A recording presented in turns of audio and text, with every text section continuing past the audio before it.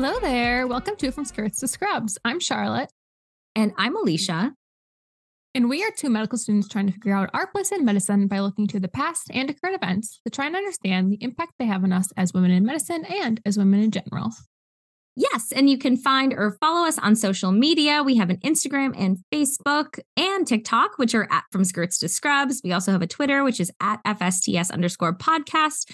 And you can check out our website from skirtstoscrubs.com for more information on our episodes, show notes, sources, merch, and more.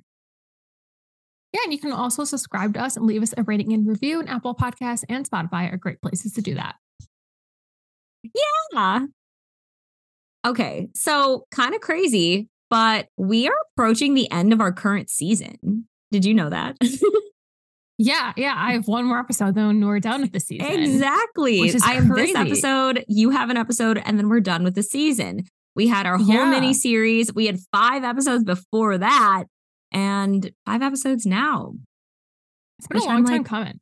I know. It's really crazy. But I was thinking about what episode I wanted to do this time, and I remembered a conversation that I had actually with my roommate and her mom. So my roommate, Mary, her mom was a pediatrician, and then she pivoted her life career and is now a primary school teacher, and she's amazing with kids. She's an amazing teacher. And she's actually the person who told me that I should do an episode on Maria Montessori. And so I was like, oh my God, Maria Montessori. I went to Montessori school. I would love to do an episode on her. Such a unique path to finding a topic. I know. It really came up out of nowhere. And that's why we keep tabs of all sorts of inspiration from many places in our lives. That's why we have a very long notes page of ideas for the podcast. Yes. The most random things. Yeah. It really, yes. Yeah. And I thought that today we'd explore the life of Maria Montessori, because it's been a while since we've done a biography episode, and I think she's pretty cool. So that being said, what do you know about this woman, Charlotte? Do you know anything? I literally don't know a single thing about who this woman is. I didn't even know. Okay, now that Alicia says Montessori school, I'm like, that sounds familiar, but we all know I barely speak English. So I didn't even register that when I read the name. I was like, I don't even know how to say that last name. So the name sounds familiar, but I don't know anything. I have literally nothing to contribute. So I am here learning just as much as everyone else who's listening to this podcast. Okay. Well, that's exciting. Then I'm excited to just dive into her life. She lived quite an interesting life. Great. Let's do it.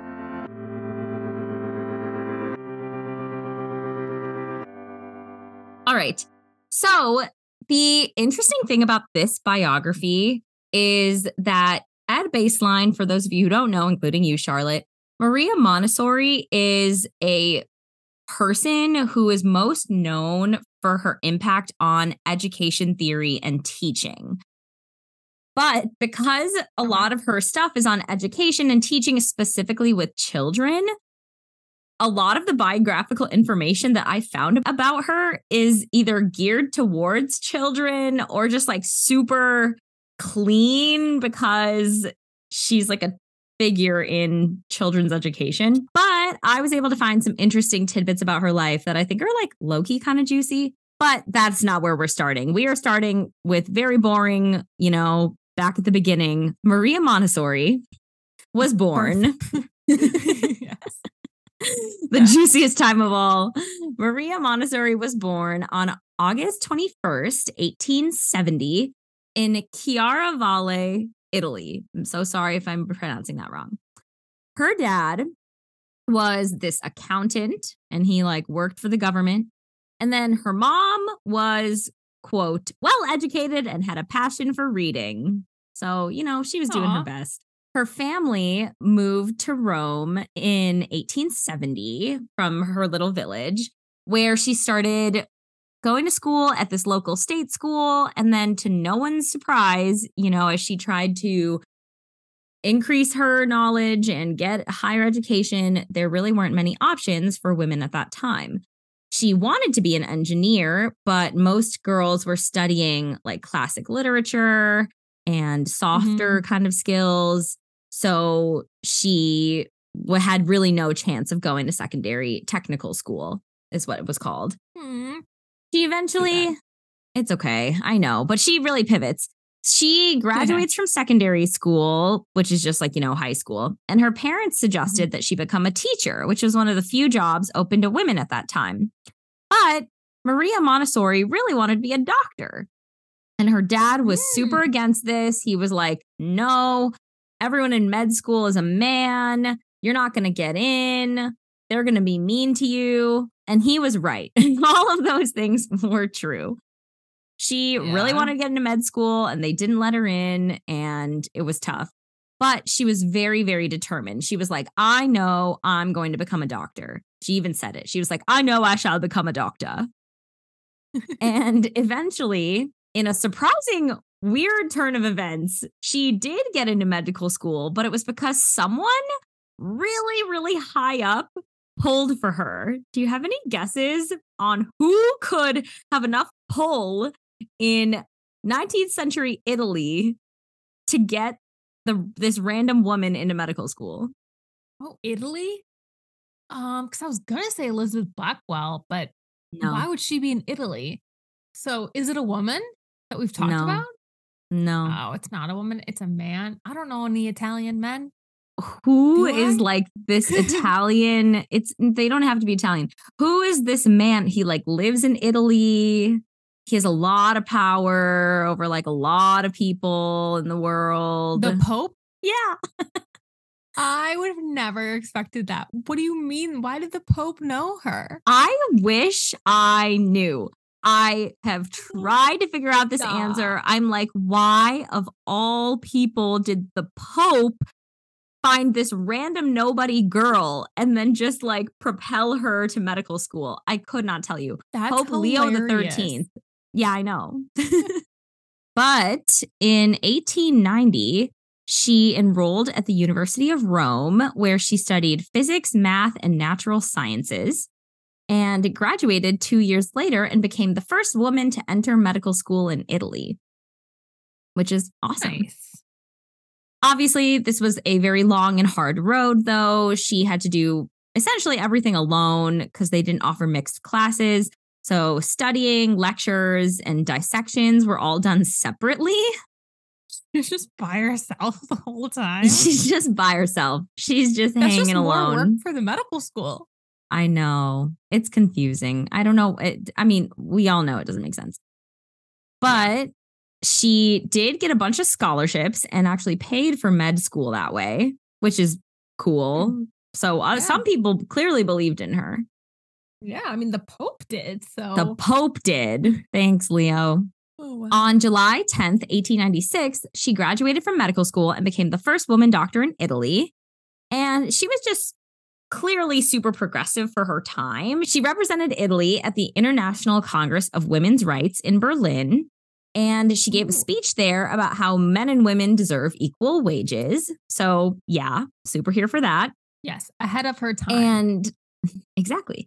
And during this event, a reporter actually asked her how patients respond to a female doctor, like how it's been treating patients. And she said, they know intuitively when someone cares about them. It's only the upper classes that have a prejudice against women leading a useful existence. Which I was like, dang, Oh, I like that quote a lot. I know. She was like, I'm coming for you.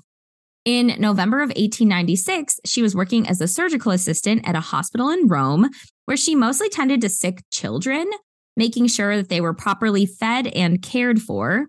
In 1897, she joined a research program at this psychiatry clinic at the University of Rome, where she worked with this man named Giuseppe Montesano.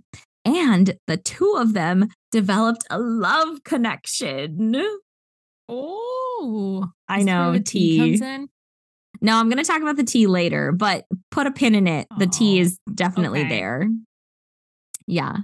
But coming back to this psych clinic that she was working at. So she, through this clinic and through her research, would be visiting these children's asylums all throughout Rome.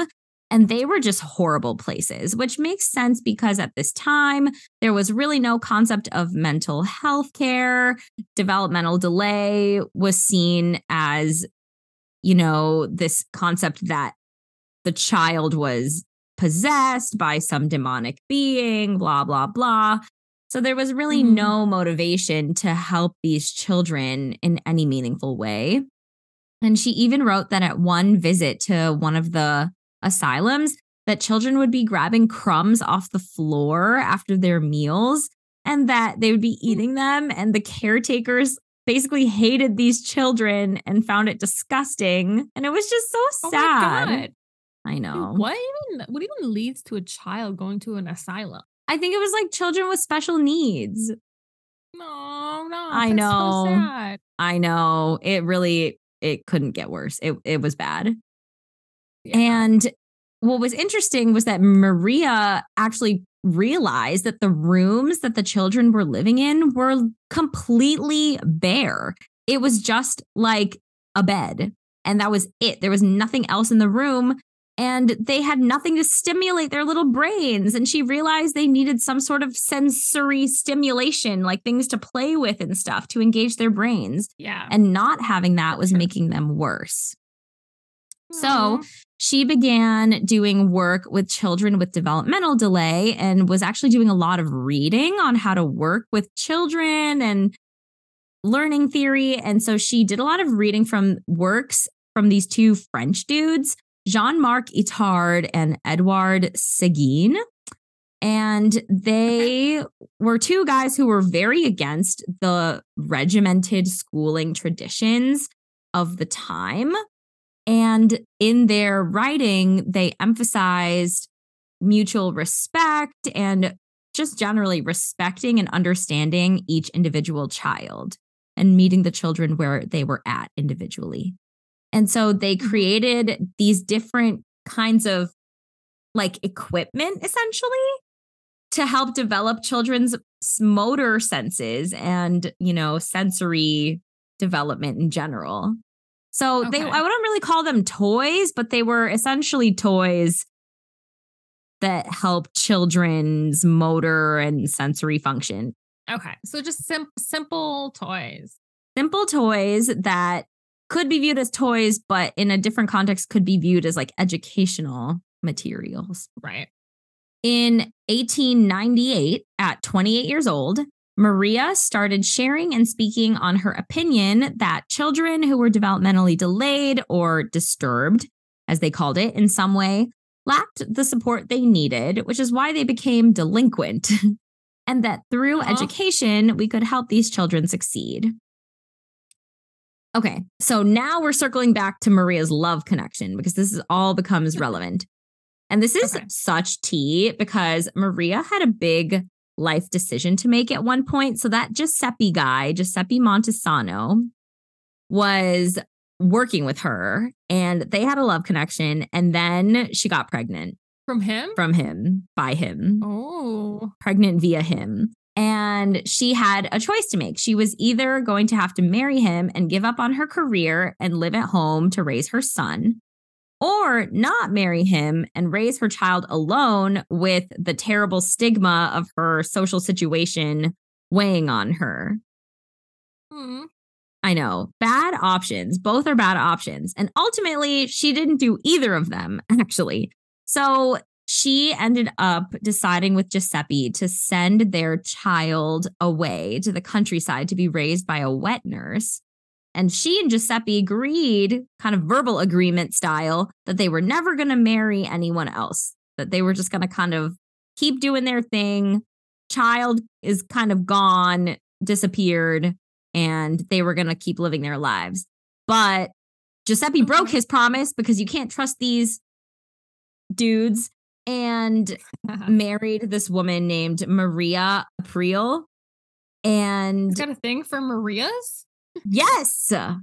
The source I was reading was literally like, he's got a thing for Marias. And I was like, that's suspect.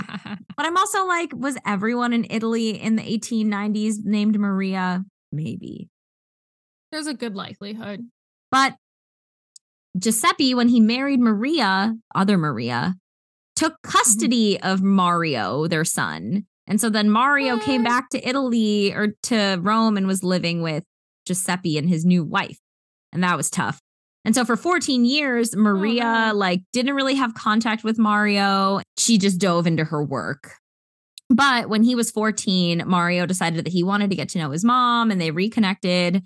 And it was all good, actually. I don't know how it just suddenly became okay, but he just decided that he wanted to reconnect with her and was just never upset with her for making him leave. I don't know. No sources really got into it. Maybe it was like a forgive and forget situation.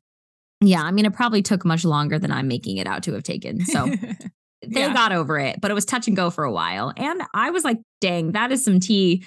The baby out of wedlock in 1890s Italy doesn't seem great. But anywho, Giuseppe and Maria, before they had Mario, opened a school together called the Orthophrenic School, where they took kiddos who had a broad spectrum of different special needs and taught them. And this was a big turning point in Maria's career because she officially at that point went from being a physician to an educator. And she had been taking her ideas that were only theories about children education and now were applying them to actual children. But she only worked at the Orthophrenic School for a couple of years. In 1901, she left and started to continue studying. She was big into lifelong learning, clearly, because she started studying philosophy and anthropology. And in 1904, she became a lecturer at the Pedagogic School of the University of Rome, where she stayed for 4 years. And pedagogy, for those of you who don't know, is the study of learning and teaching. And so she was basically at the teaching school for the University of Rome, like the education program. She was there for 4 years. It's cool that she went back to her alma mater. I know. She was there kind of a lot. But interestingly, it was during this time that Rome was growing just in size, in stature, and whatever. It was just growing really fast, but they didn't have the infrastructure to accommodate all of the people that were moving to Rome and all the babies that were being had. And so Rome ended up having to work and do all this building and building up place for basically slums to not be so slummy and places for poor families to be housed. And it was just a messy situation for a while. But while the city was working on their infrastructure issues, there were all these people who were working, and they were working during the day and didn't have a place for their kids to go. So these developers reached out to Maria and asked if there was a way for her to essentially open more schools. She opened her first children's house on January 6, 1907, and was actually really excited because she was very interested in working with neurotypical children and seeing how they would develop with the same materials that were used that she had created at the Orthophrenic School for the children with special needs. Okay. Yeah. And so she opened her first children's house. And at this school, she realized that her approach to teaching was essentially just giving kids a space where they could naturally develop the power to educate themselves. So it's a very autonomous teaching ethos. And she called it auto education. So literally super autonomous. By autumn of 1908, there were 5 schools open. And 5-year-olds were reading and writing. They were just chugging along. Nice. I know. They were doing so well. News of Maria's achievements were reaching all sorts of people. And in the summer of 1909, she gave her first training course to a group of 100 students who were looking to become teachers. And she taught them the Montessori method. Then in 1912, she published a book by the same name, which ended up being second place in the US nonfiction bestseller list, which I was like, that sounds really dry, but okay. That's, good for her. People loved it, apparently. People really loved it. Maybe they were thinking about using it to, raise their kids, which I could see. Yeah. But I was like, okay, Maria, good for you. She started doing all these trainings and schools based on the Montessori method were just popping up everywhere, especially in America, Europe, and the UK. But unfortunately, World War I really put a damper on her expansion because war will do that. Yeah. She ended up moving to Spain in 1917 with her son because they had rekindled their relationship. So she moved to Spain with her son and his first wife, Helen Christie, because she wanted to create a permanent center for research and development of early childhood education, and kind of like left Italy with her son to go try to do that.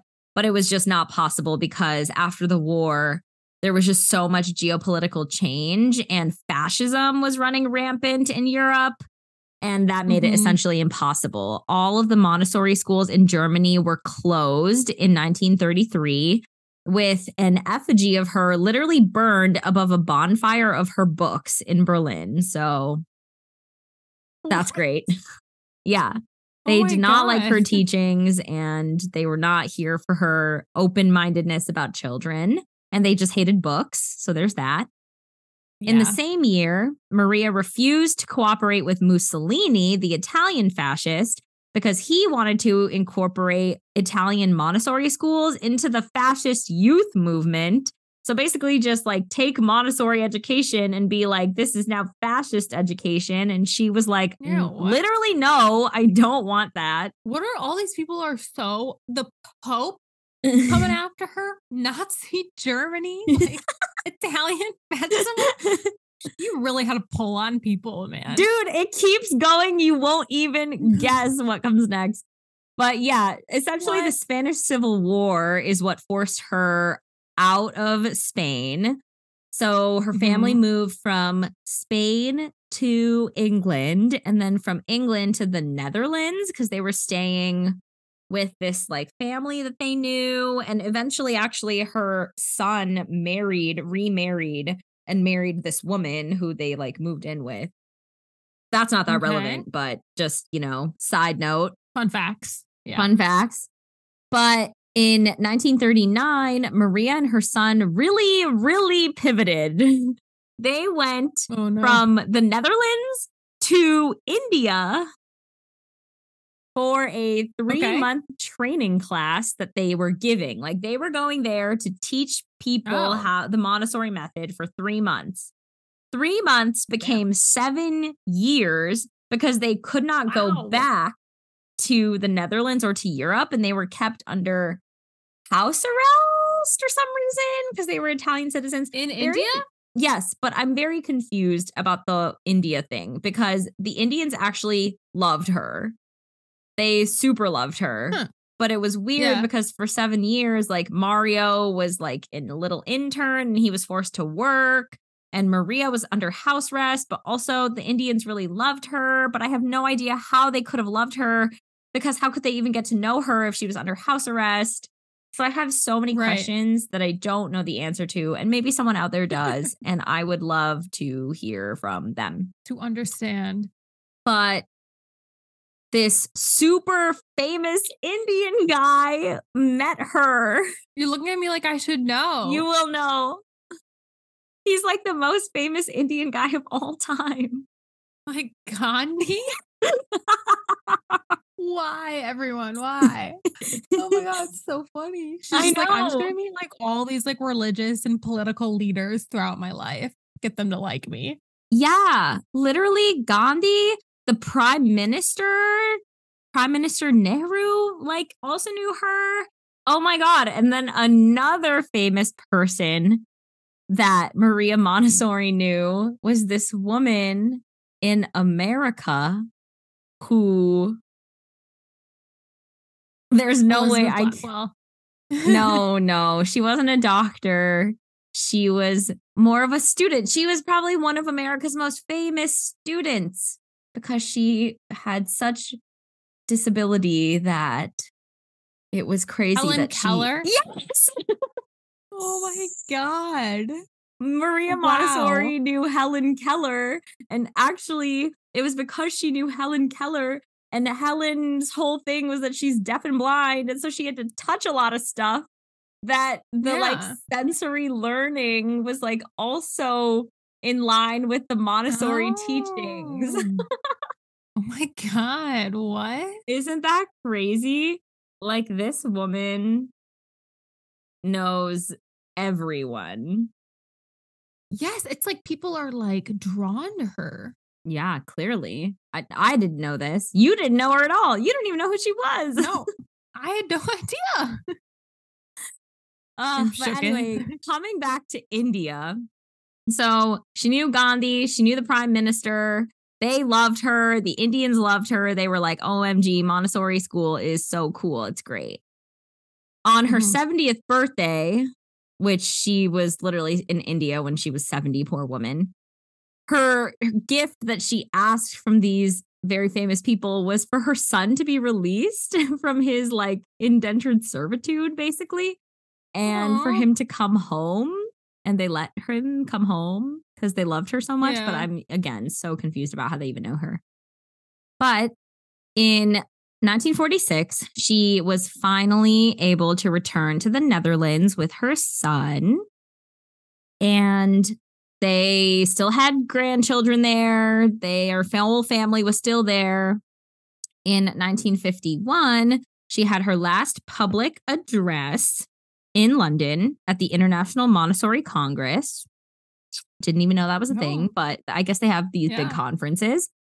And on May 6, 1952, in the Netherlands, Maria died from a brain bleed of unknown origin. Aw. I know. But her Probably whole had, like, an family was with aneurysm her or and she something. went peacefully. So I was like, okay, that's good. But Yeah. yeah, Okay, that's that's good. generally her biography. But I thought I would give a little bit of background on her educational philosophy because we're talking all about her life, but like, what is her legacy? What did she leave Yeah. behind? So, the Montessori education philosophy is based on the idea that in learning or in the process of learning, every child should be treated as an individual in their own right. The fundamentals of this philosophy are one, independence. So, this is the idea that the teacher should never help a child with a task that the child feels that they can do on their own. They should just be provided the necessary materials and guidance to help the child do the task on their own, but we should allow the child the space and time to be accomplished and do their own things. Okay. Two, an absorbent mind. The idea that kids learn by experience, especially from birth to 6 years old, and can absorb simply by engaging in their environment. Hmm. Three, correcting children should not be done with overreacting or raising the voice, but by calmly pointing out a mistake and redirecting them to rectify it.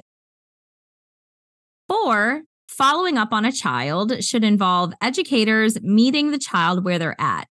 Don't push them too hard, but don't be too overprotective of them either.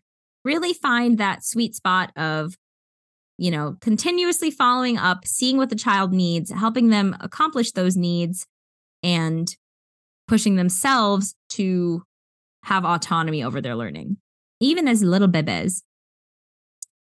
Five, having a prepared environment. So, Montessori classrooms are a single learning space where everything has a place and a purpose so that kids can help create a layout in their mind that has logic, because the idea is that if the environment is logical, then their brains can form in a way that has order and logic as well. Yeah, all these Okay. things like make a lot of sense. Yeah, they And do. the last thing is educating the whole child. So a child's education should go beyond math, reading, and writing. It should be about exploring the child's physical, emotional, and social development in the environment that they are growing up in. Yeah, that makes Yeah. sense. Yeah. And so in Montessori schools, the vibes are it's very cute in there. I went to a Montessori school for elementary school. And the Mm. vibes are like individual desks. Instead, like there's some individual desks, but mostly like either there's tables that are all put together so that you're at like a group table always, or there's no Mhm. desks at all, especially for the little ones. There's no desks. There's just Mm. mats that you put on the floor. There's child-sized tables, and they really prioritize like hands-on learning. So they have Mhm. all these like different ways and things you can touch and things that you can use to learn where you're literally like touching and moving things. Like when you're learning to do math, you're literally like moving blocks around and doing the math like by Oh, moving things. right. You have these things like every day at the same time. You have this schedule. It's called circle time, where children will sit cross legged all in a big room and they'll share news and like participate in group lessons. So it's very like group learning, Cute. like it's very tender. And then there's Mhm. also choice time when children make themselves like busy doing whatever it is that they want to do. So they can do art, they can do music, they can build towers, they can like engage with their environment however they want. But a huge irony of Maria's fight, though, for the poorest and least powerful in society when she first started teaching, is that now its most visible legacy of the Montessori method in Montessori schools are these selective elite private schools.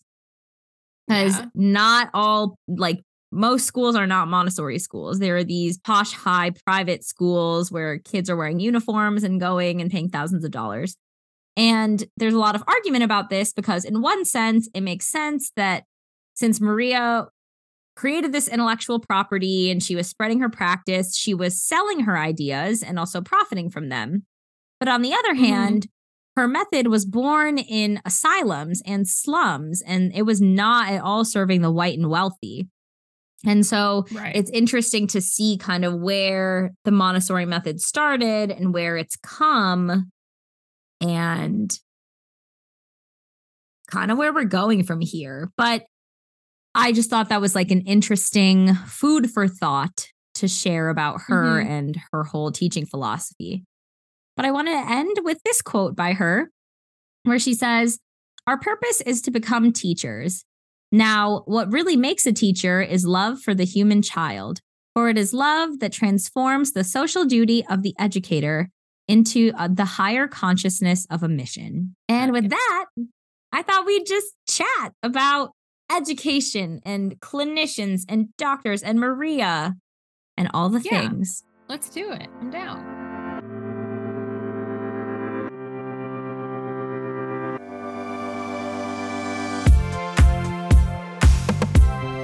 Alrighty, Char. So, any initial thoughts on this, on her, this woman and her life? I mean, other than she met all these famous people, Yeah, she was like was just ballin'. like a gravitational force for famous people and like influential people, both good and bad in the world, apparently. Also, I was like completely not expecting the way her like method came about, I guess. Like the path Hmm. of her being a doctor who then like did like asylum work and then from there developed this teaching method is interesting. Like the fact that it's not like her being a doctor had like a ton to do with her teaching method, but it's like that part of her life led her directly to working in the asylums and then, Yeah. coming up with this like method for teaching. And then, like you said, it's interesting that it is like a private school and like elitist almost like way of like schooling now, Hmm. when it was based on just lower socioeconomic status. That's why I was like, I feel like I've heard of these schools before, but I kept thinking like, I feel like their school, I didn't know anyone who went to them. And like, it makes sense now that they're private schools. When you said that, I was like, adds up more of why I like have heard of it, but didn't know much about it because there's not many private schools in my area.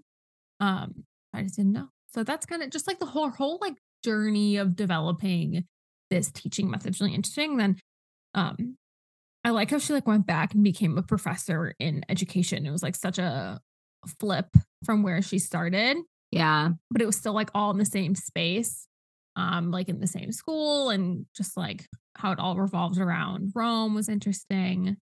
Yeah. I don't know. The whole story just like took me by surprise, I guess. I know. Honestly, I didn't know much about her history. I just knew that she was a figure in education. And then it was when Mary's mom told me that she used to be a doctor that I was like, oh my gosh, this is so fascinating. I wonder what this woman's Yeah. deal is. And I think something Hmm. that I do find interesting, but I didn't look that much into the direct correlation, is I think it's so fascinating that her education philosophies are so in line with a lot of psychology and development stages, Yeah. because we just learn that in psychology, children grow and develop in these certain ways. They need to have autonomy, they need to be built up and supported and loved and nurtured. And essentially, she was just saying that we're not meeting children's needs in these asylums. What can we do to meet their Hmm. needs better? And that is the central spark of her overall pedagogical practice, like that is what she Yeah. decided that Hmm. children needed. But I thought it was interesting the correlation, which I doubt was a one to one. Like, I don't think she knew these actual theories in psychology that then led her to believe that children needed certain things. But I do wonder if she noticed that and then went back and, because of going back to school, found these correlations to development stages and teaching. But yeah, so that kind of leads into my next question, which is a simple question, but I really think that there's a lot to unpack here. So, do we, as medical professionals in our society, do we value our educators? And in the field of medicine, do we value our clinician educators? Why or why not? I mean, I think it's hard. I don't want to generalize how other people feel about it, but I can tell you a little bit about my experience teaching and teaching in medicine. I will say that when I was in college, I was not like a tutoring teaching person. I didn't see the value in it. My mom was a teacher. I used to want to be a teacher. Then I thought it was really boring. And I never, then I decided to be a doctor instead. Um, and I never was like big into teaching in high school. And then I worked in inner city schools before medical school and really like, I don't want to say fell in love with teaching because I wouldn't say that's how I feel about it, but like I just really saw the importance of teaching and how like bad education is really like impactful. And so is like the inverse of having like excellent education and how that really changes your life trajectory and also like how you think and feel about yourself. Um, so that like experience before I went to medical school really changed my entire perspective on teaching.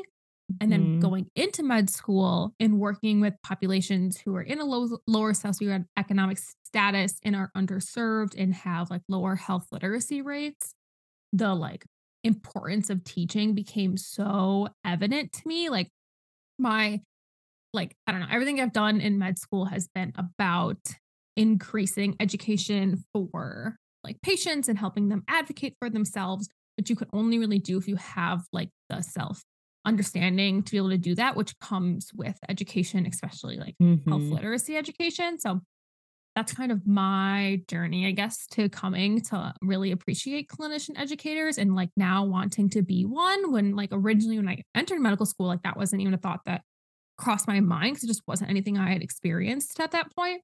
But now it's so important. I like am very aware when I even like in patient encounters, like I'm very aware when I talk to patients how like much medical jargon I'm using, how much I need to teach in that moment. Because medicine is such a wide field and sometimes even just like the smallest jargon can be really confusing for people if they have mhm, no idea even of simple anatomy. Like anatomy isn't strongly taught in schools that don't have the resources. So there's a lot of people who don't even know like what organs they have outside of the ones that are like talked about a lot, like your heart and stomach and lungs and stuff like that. So it's just like a lot of education that's needed in healthcare. And so I think it's extremely important for clinicians to be educators because if you can't educate your patients, then they can't make decisions about their own health. And that is kind of what you should be doing as a physician or any healthcare provider. You should never be making medical decisions without patients like being involved in that process, and they cannot be involved if they don't understand what's going on with them. So I guess that's kind of my feelings on the matter. And yeah, I've definitely come to appreciate clinical educators and like really want to be one. Does that mean I want to teach at a medical school? I'm not sure, but like within my own practice and within my own interactions with patients and the communities I want to work in, the things I want to do in my life, like being an educator has become like a really big part of that as well. Definitely. I think thinking about education and educating patients and advocating for them kind of go hand in hand, which is something I know you really care about, as we all should care about, and we should care about more. And I think something that I've been just personally ruminating on more is the role of a kind of traditional clinician educator in the sense of being a true, like, just a teacher, like teaching Mhm. medical students, teaching residents, teaching fellows. I think that also comes with being in a field that requires so much training. And Mhm. we all have to be teachers at some point as physicians. But I think something I've been thinking about more, especially as we're approaching residency applications and thinking about our futures and what that might look like, I can really see myself as a true clinician educator, like at an academic place where I'm teaching Mhm. students and engaging with them. I've loved teaching in the literal sense for a long time. But Yeah. something I've been thinking about and some mild reading that I've been doing is just, do we value like academic clinician educators? And we do, I think. Like, I think being a clinician automatically gives you a lot of value in our society because that's just how we are. Mhm. But I've been reading some interesting, just kind of articles that are talking about how the actual work that the clinician educators do is not necessarily what is valued about them, but it's rather the Hmm. peer reviewed scholarly outcomes that they have from their medical Mhm. education work that is seen as valuable. And so it's not even the work that's Mhm. valuable necessarily, it's the work that leads to research that's valuable. And that is not a blanket statement. That is not always how it is. But I'm just reading an article that does talk about that. And I find that really frustrating Yeah. because I have a lot of respect for academia. And then I also have qualms with it. I think it would be silly of me to say Mhm. otherwise and dishonest. But Yeah. some part of me, in the most simple lizard brain version of my mind, part of me is like, oh, well, if women are often the teachers and then teachers are undervalued, then is that phenomenon what applies to clinician educators? And this is Mm. not based in any evidence. I have no idea. This is just a theory that I would need to really look into. But I'm like, Yeah. if being an educator and being a teacher is a soft skill that women have been allowed to do for a long time, do we value our clinician educators or do we see them as extensions of being teachers, which in our larger society is not something that we value, which we should? Mhm. Teachers are significantly underpaid and undervalued. We know this. I firmly believe it.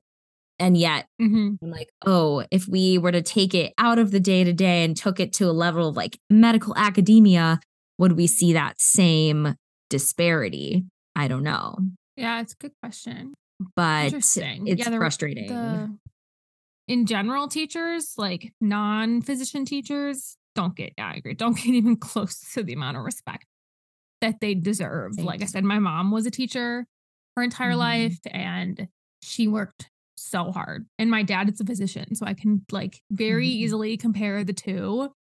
And she like, my dad gets home and, like, has work to do, but, like, my mom would be up all morning getting stuff ready for school, go and work as a teacher, come home, and then still do stuff all night because she cared so much, like, her need to learn more, how to, like, learn more about learning, teaching methods, make the best lesson plans, and things going on with kids in their personal lives and talking to like, there's so much involvement from teachers which people don't see if you, like, don't know teachers well because you only see them in the classroom and you're like, "Oh, right. teachers work, like, 8 to 3 and they only work, like, 9 months out of the year. It's such an easy job. Yeah, they don't deserve to get paid that much." And it's like, well, actually they kind of get to work at like 7 and then they get home at like 6 and then they continue working.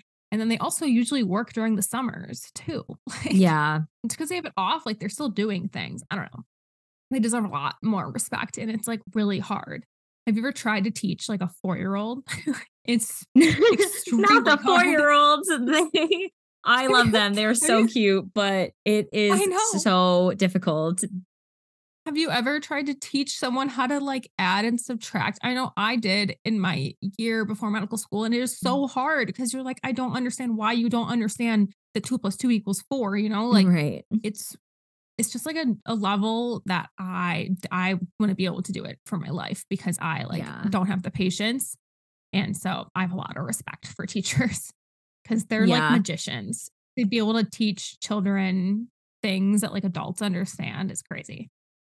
Yeah. And actually, it's interesting that you say that because something that just jogged in me is something I'll share here because it's a quote that I think about a lot. So one of my mentors, Dr. Jim Richardson, he's a PM&R doctor here. He like always wins all these teaching awards and he just loves teaching. He does not do as good of a job as a teacher because he's caring about these accolades, but Mhm. he always tells us that the most important thing to remember as a teacher is what it felt like to not know the answer and what it felt like to Mm, be a trainee and to be a student. And he's applying it to medical education, saying, like, when you're an attending, remember what it was like to be a student or a resident where the answer did not come to you right away.